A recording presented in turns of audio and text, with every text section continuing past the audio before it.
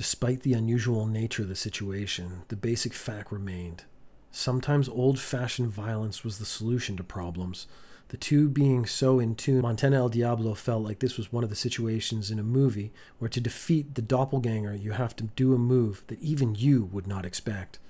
The issue here was the metagame he would have to play in order to be successful. Montana El Diablo was a top-level graduate of the Chunk McBeechest Academy of Martial Arts and owned several t-shirts that he had bought online available now. He was attuned to the flow of combat in a way most other people never would be. The internal monologue was broken.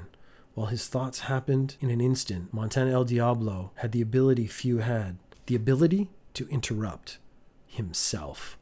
This momentary disruption in whatever harmonic resonance that had been created between Montana El Diablo and Cliff, it shocked both of them.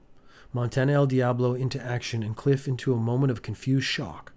That shock was mercifully short as his neck snapped, disconnecting most of his brain from his body. Cliff never had a chance to contemplate the disconnect between himself and Montana El Diablo, and now that would end his life.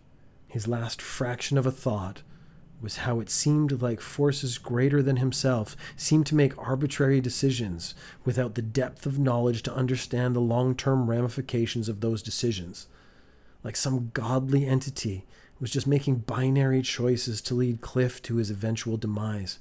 Was that fair? Was existence so predetermined to be pointless? Basically, yeah.